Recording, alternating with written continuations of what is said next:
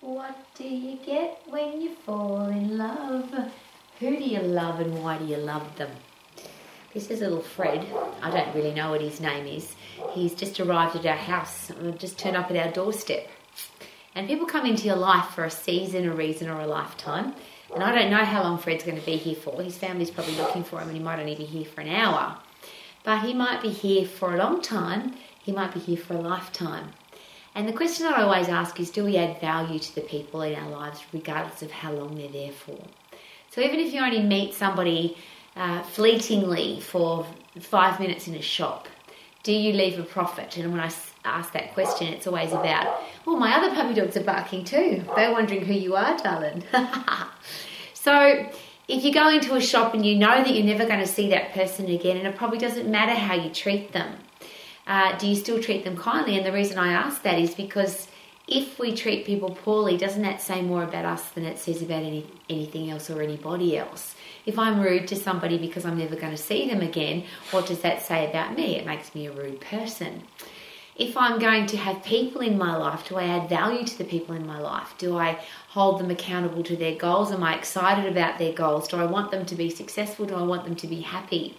Do I live the example for them to be happy, healthy, fit and strong? And as I always ask every day, are you healthy, fit and strong? You obviously are. He's a well-kept little puppy dog.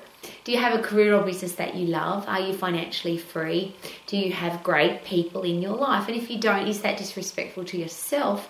But how can we expect that the other people in our life are going to have those things if we don't live the example? And if we want to have great people in our life, don't we have to be a great person first? So if we want to attract people into our life who are going to add value, is it possible that we have to add value? If we want to have funny people in our life, don't we have to be funny? If we want to have gorgeous people in our life, we have to be somebody that gorgeous people are attracted to. So regardless of whether people are in your life for a couple of minutes, a couple of days, or a couple of decades or longer, what am I doing every day to make sure that I'm adding value to their life, not detracting value?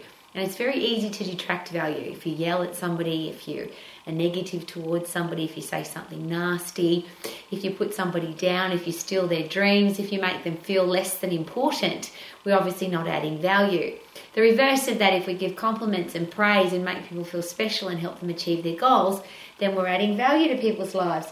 Now, the more time I spend with Fred, and I don't know what Fred's name is, but he's just gorgeous. And I'd love you to be here for a lifetime. But if he's only here for today, he's been with us for a few hours now, I want him to remember the time that he spent at the McEvoy household as being a very special time. And if he gets to stay here for the whole of his life and my life, that'd be bloody awesome. Live your life to the max, adding value to other people's lives. What do you reckon, Fred? What do you think, darling? Oh, gorgeous.